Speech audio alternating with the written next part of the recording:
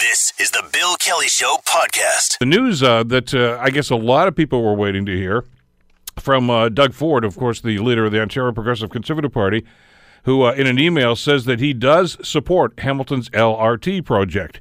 There was some concern, some consideration that since he was talking about cutting the fat and all that sort of stuff, the cliches that he's been throwing around, that maybe projects like LRT would be off the table.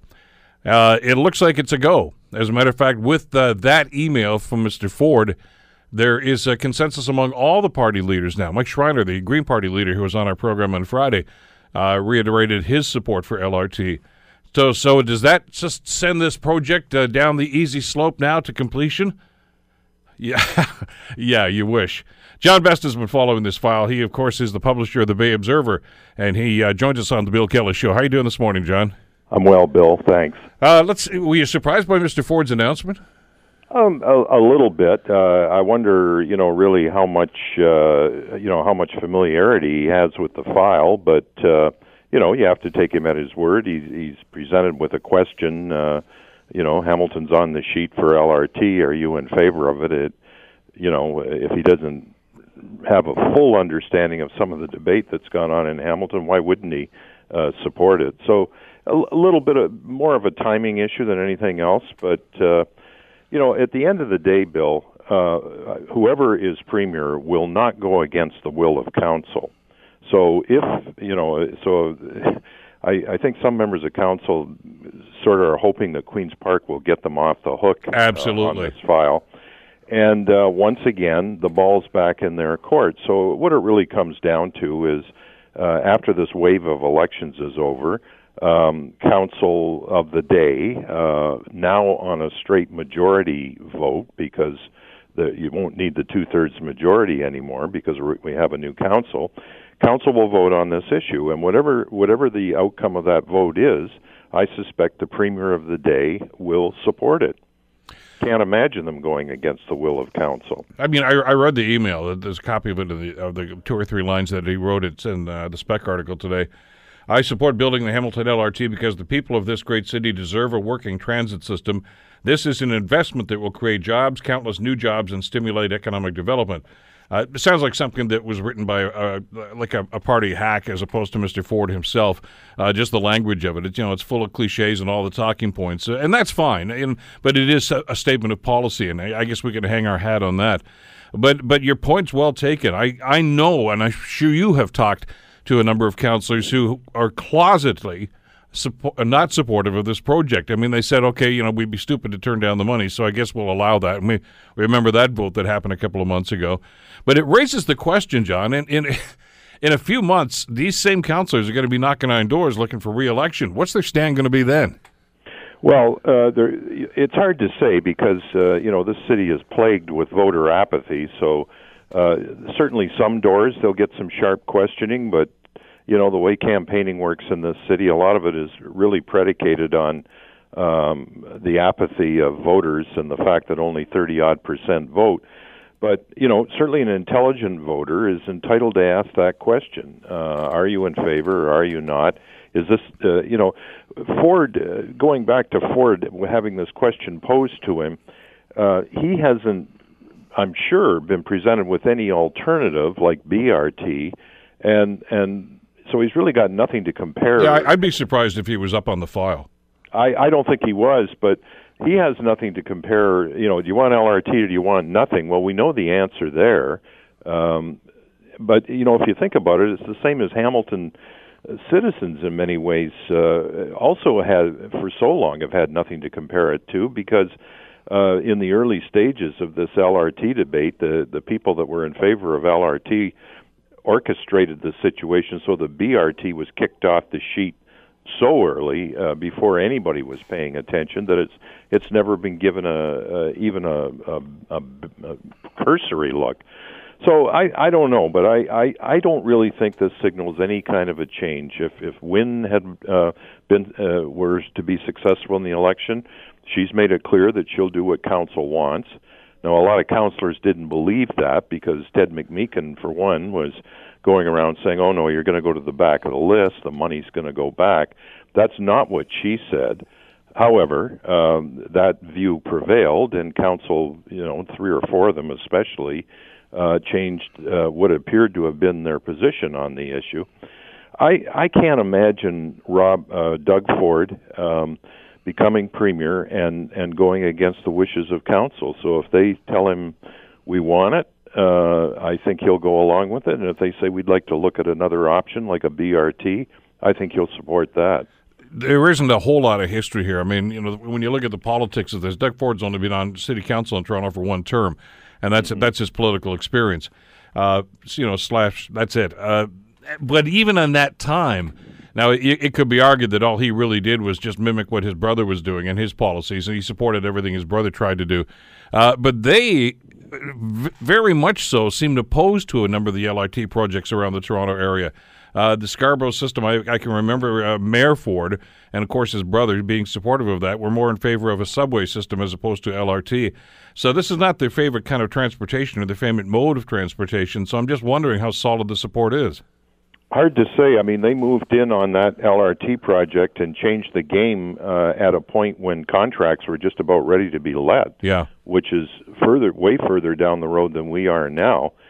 So it's hard to say. I think it's it's a good story on a Wednesday morning, and it'll be around for a while. But I think at the end of the day, if you look at Ford is undoubtedly being bombarded with local policy issues from all over the province, and I think to go to the bank on the strength of this emailed answer to a question out of the blue 2 weeks after he was made party leader, I think is, wish for whatever you want, but I think reality is that there could be a more nuanced position down the road, depending, again, on what is expressed at Hamilton City Council.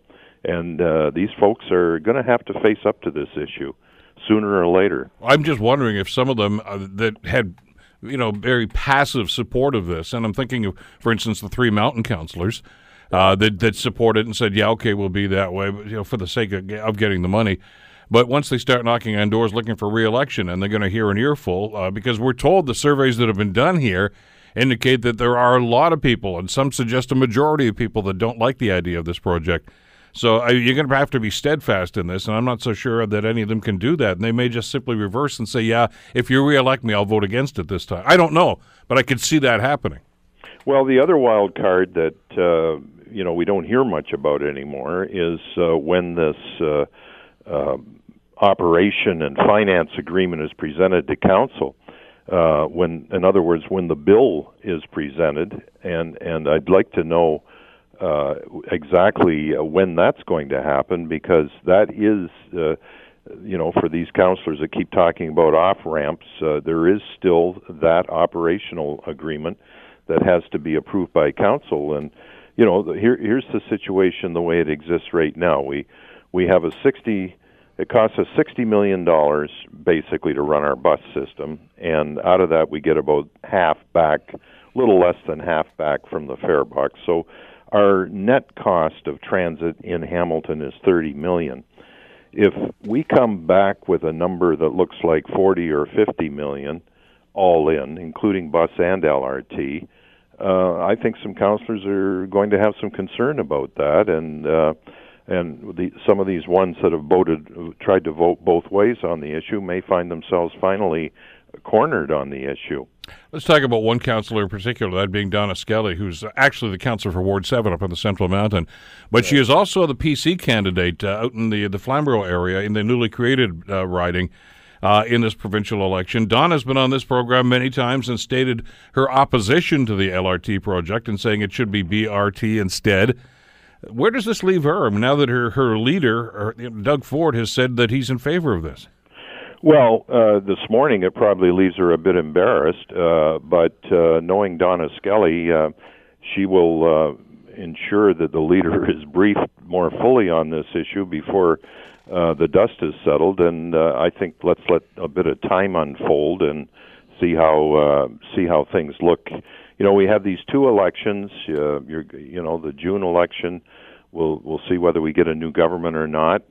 We may not, depending on the spending jag that the premier's on right now. It's gonna have some influence on voter intentions, but whether it's enough to overcome the polls that look really pretty grim, I doubt. But we'll see. And then we got the municipal election, and it won't really kick in any significant way until after. I mean, they'd be crazy. Anybody that's thinking of running municipally would be crazy to do much of anything until the provincial election is over. So I think we are going to have a robust debate about LRT, regardless of what the party leaders say, and because there's polling, as you say, that certainly suggests there's probably a plurality against it. So with the community split that badly, and of course the key ridings or the key constituencies in a municipal election, as you know, are the mountain, the three mountain constituencies, now to be four. And that's probably where the LRT is the least popular. So, and that's where it's going to live or die. Yeah, and so there's a lot of political dynamics here that haven't really been unfolded yet. I think it's kind of like a two-round fight. First the provincial, see what happens there with the issue, and then we'll get into a rip-roaring municipal election, and I think the issue is going to get thoroughly aired during that campaign. Back to Skelly for just a second, for Donna Skelly's situation. The first inclination may be, I guess I have to change my policy here because that's what my leader is saying. But the riding in which she's running, John, I would think is opposed to this project. And you've got to look at that element, too. And okay, she's going to be betwixt and between here. I mean, you want to get elected, you have to appeal to the majority of people in that riding who are probably opposed to the project. So does she just turn her back on what Ford said and simply said, this is more important to me at this stage? Well, I guess another way of putting it, Bill, is from the standpoint of Ford. Do you want this seat? Because you don't know that the polls are suggesting a big majority, but things can change so quickly. This may be a very critical seat at the end of the day. And do you want the seat or don't you? Because if it's going to be on the issue of imposing LRT, I can tell you that that's going to weaken the ability of the Conservatives to capture that seat. And so, Skelly can, look at her own political future, but, she's a member of council. She doesn't have to give that up. So she's got a job. But the way I would frame it is, do the Tories want that seat? And if they do, then maybe they need to rethink how strident they want to be on the LRT issue. I don't think they are strident at this point, regardless of the statement. I don't think that's a fiat that's been laid down that everybody's got to get in line behind. Well, here's the rationale, and here's the reality, John. I don't care who gets elected in any election. The first thing that always comes out of their mouths is, oh, my God, we didn't know the books were this bad. Mm-hmm. They all say it, and I'm expecting to hear it again, and that you don't know what the consequences of that are going to be. Well, we think we're going to be running between $8 and $9 billion deficit on I think we spend roughly $135 million provincially these days, so $8 or $9 million. You're talking about running a deficit of roughly 5% of the total take provincially. That's a huge deficit, and and the programs that are being suggested are programs that would continue on and on and on. They're not one-time programs. So it's hard to see how you aren't talking about an $8 or $9 million deficit every year forever.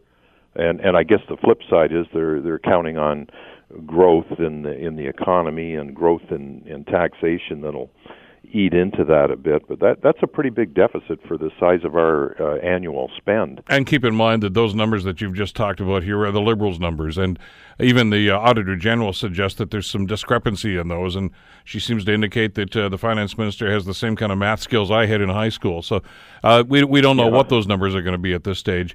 We don't. It's going to get interesting, and we'll just about out of time now, but I want to talk to you very soon about what we're hearing municipally, too, that there is an anti-LRT mayoral candidate who is awaiting or at least one, maybe more than that. But it's going to get awfully tight around here in the next couple of months. John, thanks as always. Great talking with you again today. My pleasure, Bill. John Best, publisher of the Bay Observer. You're listening to The Bill Kelly Show, weekdays from 9 to noon on AM 900 CHML. Yesterday on the program, we talked about the situation with Hamilton Specialty Bar, the rather bleak situation, frankly. We know about their financial troubles, and we know that they had until this past Monday to find a buyer and did not. And I guess a lot of questions yet to be answered. Well, last evening, there was an information meeting held with members of the United Steelworkers at the Steelworkers Hall. Joining us to talk about that is Mickey Mercanti, the president of Local 4752 of the United Steelworkers. Mickey, thank you so much for the time. Good to have you back on the show today. Thanks, Bill. What's maybe start off, what's the status as of now? What's going on? The status as of now, like you said, yes, in Monday in court, we didn't have a going concern bid. So on Tuesday, a scrap company called AIM has taken over. They were the winning liquidation bid, if you will. So they're actually in charge of the plant right now. We are still in talks with KAL Advisory Group. The fellow's name is Keshav Lal, and we are still in serious talks with him. He's still there trying to buy this place as a going concern. And that's an important element to this. No, they didn't walk away. They didn't say forget about this. Talk to us a little bit about who these people are. My information is it's very much like Bedrock Industries that eventually bought Stelco. It's an investment company, not a steel company.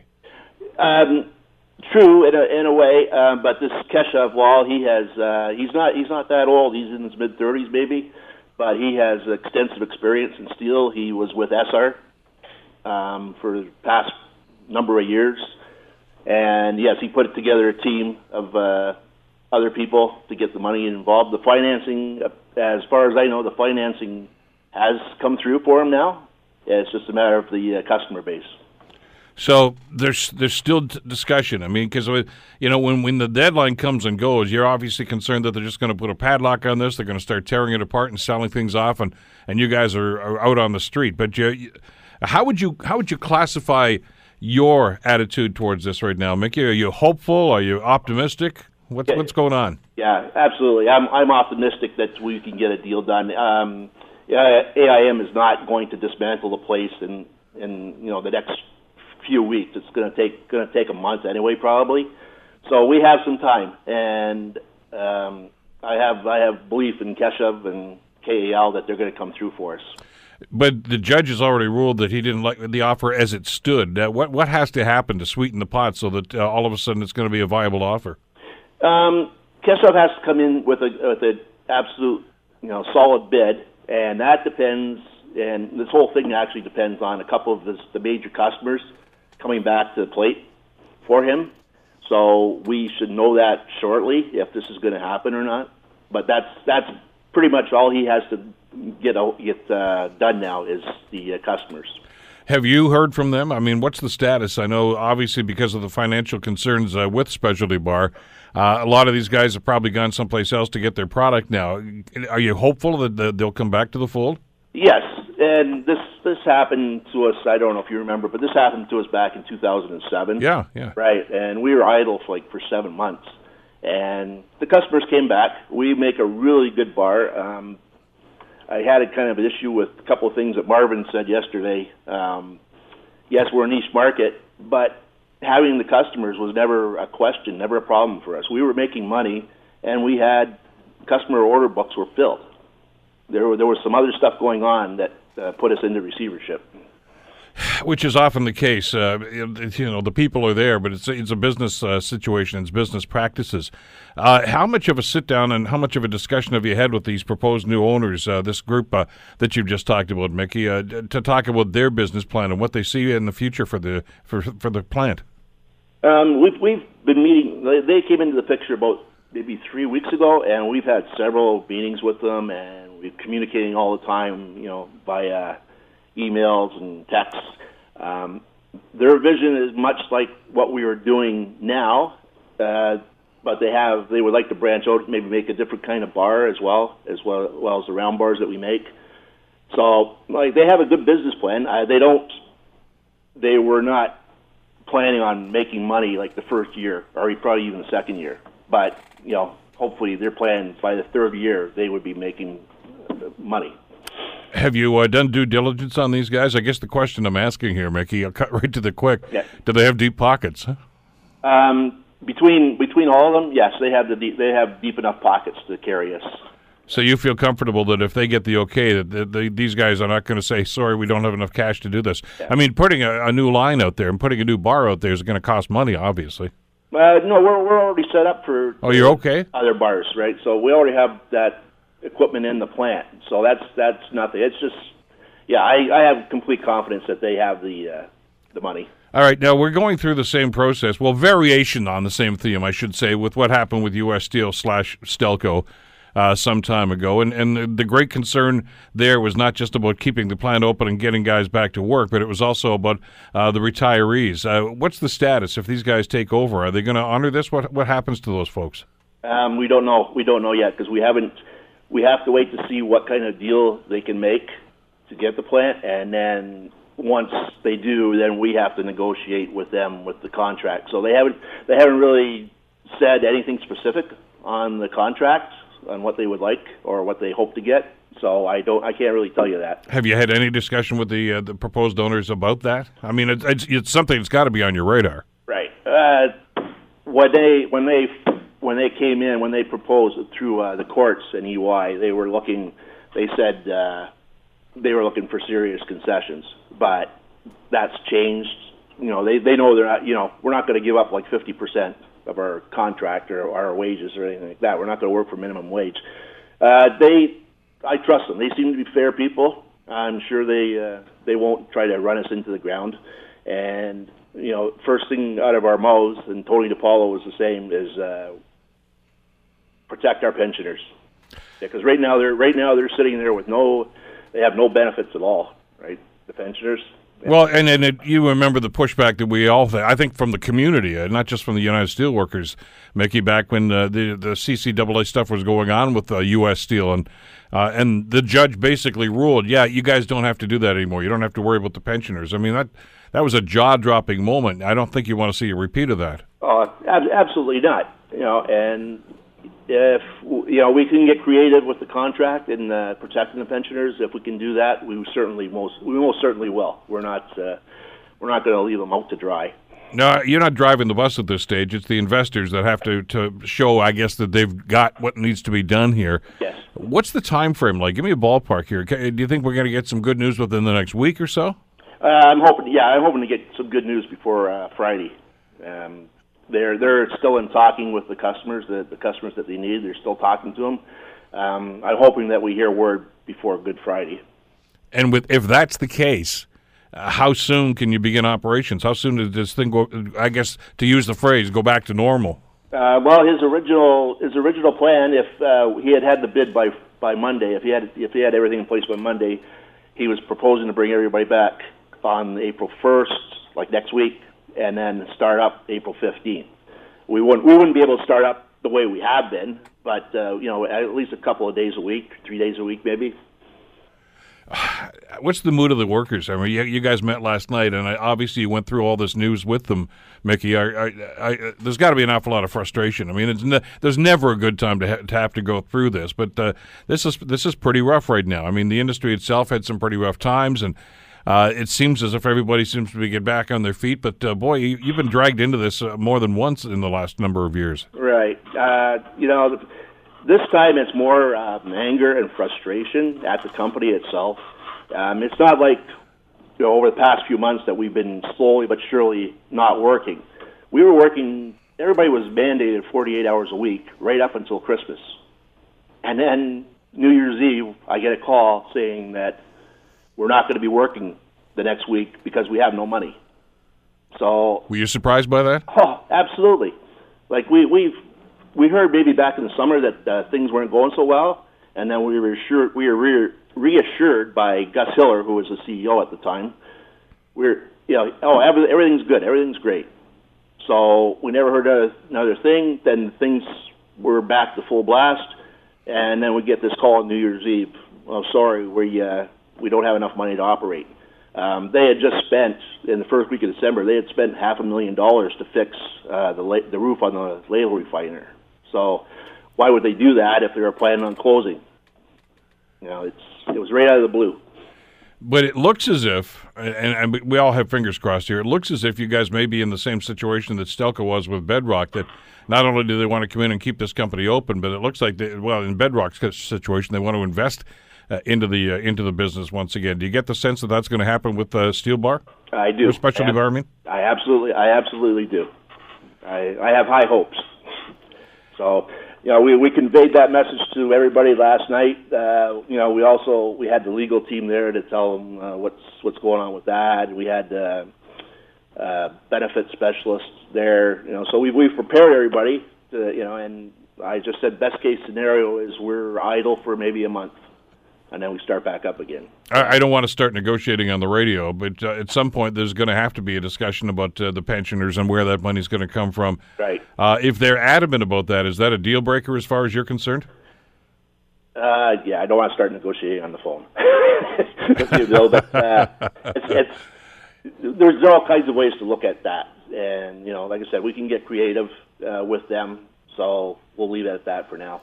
Well, I'm just going to remind you, if there was a precedent set, because the provincial government stepped into the Stelco situation and ponied up a few bucks, and that may be a question you might want to ask your MPPs and see if there's any chance of something like that happening. Yeah, we've been contacting everybody. When you said yesterday about Mr. Trudeau promising to help, that's kind of an empty promise if you ask me, but he says that all the time. Let's talk. We'll talk. But time for talk is over now. We have to act. Well, yeah. I mean, there's a couple of points here that your situation and the U.S. Steel / Stelco situation have underscored, and that, of course, is the long-term viability of looking after retirees and pensioners. And the CCAA legislation simply doesn't do that. And that was reinforced, I guess, by the judge in the Stelco case, because he basically said, no, you guys are at the bottom of the list, or close to the bottom of the list anyway. Right. And there's got to be something done about that. And I know they keep coming back and say, well, you can't really do that with that legislation. Then introduce a new bill, for heaven's sakes. Why not? I mean, there's got to be some protection for pensions. And it's you guys, Mickey. You're the latest ones. But, there was Sears just earlier this year about, and of course, the Stelco situation. It's almost becoming an epidemic right now, and something has to be done to address that. Absolutely. Well, Scott Duvall has been pushing hard to get a bill put into law on that. One thing we have going for us on this, it's just a small thing, but we went into a defined contribution plan when we started back up 10 years ago. Mm-hmm. And so the pensioners now, they're not on the hook for any pensioners except for their benefits, right? And so they don't have to contribute to a pension plan at all for the pensioners. So, it's just for their benefits. So, like I said, we could probably work around that. Well, yeah, because and that's always a major hurdle to move into that defined plan, because that's one of the things that new owners of a lot of these entities tend to insist upon these days. But you guys have already cleared that. Right. Yeah, we cleared it, and we're glad we did, because we really got screwed around back in 2004 when the first time this happened, and the pensioners lost probably 37% of their pensions. So on a go-forward basis after that, we wanted to go to defined contribution. It was just, at least what's there in the bank is ours. Well, we're getting a different story. I mean, because, when we talked 24 hours ago, and when Marvin Ryder was on the program, obviously he hasn't got insight into the negotiations that are ongoing. But, when the deadline comes and goes, and then all of a sudden, this receivership takes over, you think, oh, my God, the game is over. But you're painting a picture right now that sounds pretty hopeful. Yes, and I am hopeful. It's not over. We're not dead. We're not in the morgue. We're not 90% dead, like Marvin said. I don't believe that. I believe we're gonna make it. Here's hoping, Mickey, and here's hoping that we get some news on that in the next couple of days, as you seem to indicate. Thanks so much for taking the time with us. We'll stay in touch. Thanks, Bill. Okay, Mickey Mercanti, of course, local president, 4752 United Steelworkers. And, it looks as if things may work out after all. A long way to go, of course, we know that. And I know that having gone through the U.S. Steel Stelco situation a couple of times over the last number of years, there were times then when it looked like there was a ray of hope, and then all of a sudden that door got slammed. But it sounds as if this organization that's looking at Specialty Bar now has the capital. Mickey seems to think so anyway. And there'll be some negotiations, of course, about contracts and things of that nature. That's always part of the process. But it may well have a happy ending, and that'd be great for them and certainly great for the economy here in Hamilton. You're listening to The Bill Kelly Show, weekdays from 9 to noon on AM 900 CHML. We had LRT in the first hour. Let's talk about something less contentious. Not. Bike lanes in the downtown area. And I know that some of you simply can't get your head around this, but especially with the installation on some of the more contentious streets, Charlton and Herkimer come to mind. There's still people grumbling about Cannon Street and, of course, Bay Street, and just thinking, why? I never see anybody on these things. Why are we investing in that? Well, one guy who's a believer in this is Tom Flood, who decided to ask the mayor to join him on a bike ride to talk about bike safety and about the need for bike lanes. And well, Tom joins us here. I was going to tell the story, but this is better coming from you. Thanks for coming in today, by the way. No problem. Thanks a lot for having me, Bill. Good to have you with us here. What inspired you to get a hold of the mayor and to do something like this? I think just some negative commentary over the last few years, and then a bit of pushback every time there's some different safe streets measures or cycling infrastructure that goes in. It was a little tiring hearing those same complaints that didn't seem too valid to me. So we kind of thought, if only we could get council to sit on a bicycle and ride beside a child to really gain that perspective and see what it's like and the dangers that they face, then maybe they would understand why people are pushing for safer streets and protected bike lanes. You know, we really wanted to have potentially gain some empathy for some of the councillors that may not be too supportive of some of the safer streets measures, to see it, again, through the eyes of a child and just see how vulnerable some of our citizens are on the road. Now, you're a downtown resident. Yes. So you you don't just talk the talk. You I was going to say you don't walk the walk either. You cycle the cycle. Correct, yeah. So we do all. I mean, again, Yeah. I walk and bike and drive. I do all forms of transportation. And it's scary out there, and it's scary out there for, like I said, our more vulnerable road users. It's really hard to understand until, I've said this a couple times, but it's hard to understand until you've been beside a child, 4 or 6-year-old, and you've got, you know, a transport truck right beside you, and the only thing separating you is a little bit of paint. I got it, and I've told the story, but I'll mention it again since we're back onto bike lanes. I mean, even when I was a kid, I didn't own a bike, but I mean, I was borrowing others, and I was nervous. I always was, because there were no bike lanes. There wasn't even that strip of paint back in those days, and you were just told you had to be over by the side of the road, right by the edge of the sidewalk, but you didn't know what was coming up behind you and whether or not they were going to respect you, and it was pretty frightening. Yeah, I don't know that it's changed a whole lot. Maybe for the worse is the issue. I mean, you hear that a lot. You know, when I was young, we didn't have bike lanes, we didn't have helmets, we didn't have all this. Well, things have changed. The roads are busier. People drive very aggressively. People are more rushed. They're in a hurry. They're not considering other people on the roads. So it's important to have that separation. The speed is something that really, really needs to be fixed in this city. And if that culture doesn't shift fast enough, well, let's protect the people that are on bicycles. Well, let's talk a little bit about what's been done so far. And I know the contentious Cannon Street project is still getting some negative reaction from an awful lot of people. The common thing that I hear, the common complaint that I hear, I guess, with just about anybody who's got some negative feelings about the bike lanes is, I never see anybody on them. Why are we investing in that? How do you respond to that? Yeah, well, I mean, one, I don't necessarily agree with that because people are using them. So if someone's driving and they don't see someone for a minute or two, yeah, maybe there isn't someone on it at that exact moment. But the issue here is that we need, the more infrastructure we build, the more people will actually cycle. So right now, if people aren't cycling to someone's, whatever their measuring stick is at this point, that means we should probably build more infrastructure and safer infrastructure for people. Because I don't drive Cannon Street a whole lot, but I mean, you know, we go to the football games and usually about 9:30, 10 o'clock at night and driving home. A lot of cyclists on that Cannon Street bike path then. I don't know what the situation is like in the daytime, because obviously I'm here. But it's the old idea that, okay, maybe the place isn't packed with them, but if it's not there, where are those cyclists going to go? That's exactly, and you see the traffic that's on Cannon. Those are large transport trucks that are blasting eastbound, and westbound. It's dangerous. There needs to be separation there, and there's these streets we have here have 5, 6 lanes. There's room to share that road.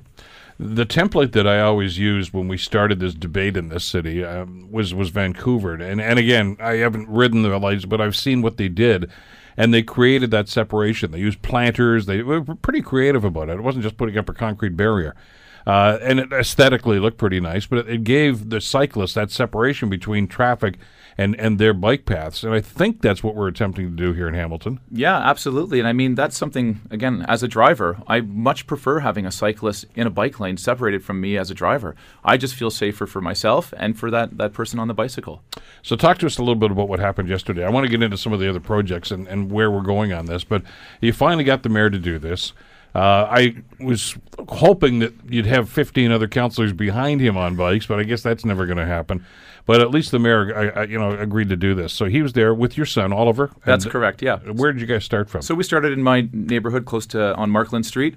And, we are hoping to get other councillors, but we'll get to that after. But yeah, so we started on Markland Street and headed east towards Bay, and we're bicycling Oliver to school. So essentially simulating a normal cycle commute for a family that bicycles. Mm-hmm. And we, got on our bikes in about, maybe 10, 15 seconds.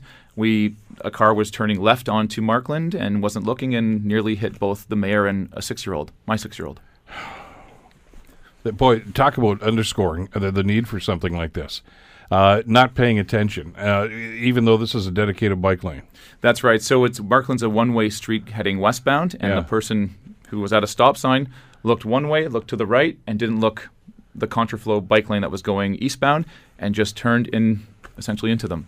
And I mean, if you can miss 4 adults and a child, if it's just that child alone, then they really don't stand much of a chance, even at a slow speed that the vehicle was traveling at. Now, remind us how those what do the lanes look like? What do the bike lanes look like? Are they painted? On Markland Street, it's a yellow strip. Okay, that's it. Of paint, correct. There's no barrier? No barrier. Okay, well, that should change anytime soon. But obviously, what was the mayor's reaction? Yeah, he was he was a bit taken back. A little shocked, I would think. Yeah, he was definitely shocked, but it was not a good thing, but a great reminder of why we're doing this. And again, really to see it through a child's eyes. That car turns, even at a slower speed that it was going at, consequences are pretty dire for someone that's 6 years old. But this underscores what I was saying, and it goes back all the way to this what I said when I was a kid. I don't think most people that drive cars respect cyclists. I don't think they respect pedestrians either, for that matter. They always look like pedestrians are an encumbrance to them. Like, I'm trying to turn right here. Would you get out of the way? Right. And we all know that the law says pedestrians have the right of way. But do they actually think that? I mean, we're in such a hurry to do everything like that. You're right. A lot of the times they just don't look. Yeah, and I mean, to your point about the pedestrians, we cross at Queen and Herkimer a lot when we walk to school, and there's that pedestrian crossover you may have seen with the flashing lights. Yeah. It's helpful, so we're happy it's there, but it's a real false sense of security. I mean, we can push that button, and you can wait about 15 seconds with those lights flashing. No one stops. You're I see people go right through it all the time. And again, it's not blaming drivers necessarily all the time. It's up to us to protect ourselves. But if you're there and that light's flashing and it's 15 seconds of cars, that's enough time for them to stop, especially when they know this is a school zone where kids are crossing. I mean, if we want to get to a point where we meet our city's mission of, best place to raise a child and age successfully, we got to let our kids be able to walk outside and bike outside without the fear of being killed. But what about that public education element, which is a phrase that gets thrown around an awful lot, Tom, but for drivers to understand that, you have to share the road. And again, there's another phrase that we've heard an awful lot, but it's one thing to say it, it's another thing to practice it. Yeah, and I mean, I think this really starts with city leadership, and which is why we're very excited that the mayor decided to take part in this commuting with council idea. But we really, really encourage the other councillor to do so. Cycle Hamilton, we've all sent out information to the members, and whatever wards you're in, to contact your local councillor and push to do something like this, because it's really important for councillors that may not be strong advocates of safe streets or cycling to get on a bike and do it and understand what their constituents go through on a daily basis. I think we could all agree that resident safety is a top priority. So if your residents are on bikes, understand what that's like, and then maybe you can see it and make some change. I'm going to get into the Aberdeen-Charlton thing, because I know that there's still an awful lot of people that are upset about this. I like the idea. I was a little surprised when I first drove on there. I thought, oh, geez, that's different. But I've seen this in other cities. But It takes a little getting used to. Change is always difficult for people, but what that parking lane does there is gives you that natural barrier that so the cyclist can feel safe, that there isn't going to be any traffic that's going to, and frankly, the people in the cars should feel a lot better about that too, because they know that the cyclists are over there. That's exactly it. I feel exactly the same way. As a driver, I prefer to have the cyclists in a separated lane. And as a pedestrian too, when you have that extra buffer of a bike lane, it's really nice. You got small children walking to a park. They feel, as a parent, I feel a lot more comfortable with my kids on the sidewalk, separated by another bike lane and a row of parked cars. How do you think we're doing here? And when you compare what's going on in other cities, I mean, we seem to be doing incrementally. I mean, sometimes it's baby steps, but are we moving? Are we progressing to the point that you feel comfortable? Well, I mean, in my time being here, which is about 4 years now, I've seen fantastic change, and it's really hats off to all the people that have laid the groundwork down for this. Cycle Hamilton does an incredible job. They work tirelessly every single day making this city better for cyclists. So hats off to all the people that have been doing the great work. But you can always do more. Where I am and where we took the mayor on for a ride, we're lucky. We have a lot of cycling infrastructure, even if it is a painted lane and a few stretches of protected bike lanes. But a lot of areas don't have that at all. They don't have that luxury of even any infrastructure. So there's a lot of wards that need to be addressed, a lot of areas. We still need really the mission of connecting and protecting. It should be Well, I always use the example up in our neighborhood of Golf Links Road up in Ancaster. And God help anybody who tries to ride a bike along there, because their bike lane, and I use the term advisedly, is just to paint a white strip on the side of the road. And then when you get to where the highway is, right by Stone Church in there, where that Esso station is, and you got the stoplight, you're basically, the bike lane has to cut across the entrance ramp onto the link. Yeah. And it's just like a dotted line. That's right. They should put a sign there that said, do this at your own risk, because it's kind of frightening, because at that point, the motorists are not looking for cyclists. They just think, I got to get onto the link. That's exactly. And that's why we really encourage leadership to take a stand and actually go out and do this with their constituents that are on these bicycles. Yeah, there's got to be a better way to do that. But there's still a mindset. And when municipal governments, Tom, get into budget time, as we are now, and every other city, I guess, in Ontario is doing, you wonder where these guys are on the priority list. And I'll use the example of your former town, Toronto. I mean, they just had a huge debate there about bike lanes up Yonge Street. And decided to punt it forward. They're not going to do anything about it right now because it's just too contentious. Right. We're not there yet where we consider this has to be a priority. Yeah, and that's a sad thing to hear. I think that was this morning that they announced that. Is that right? That there was yesterday's meeting. Yesterday.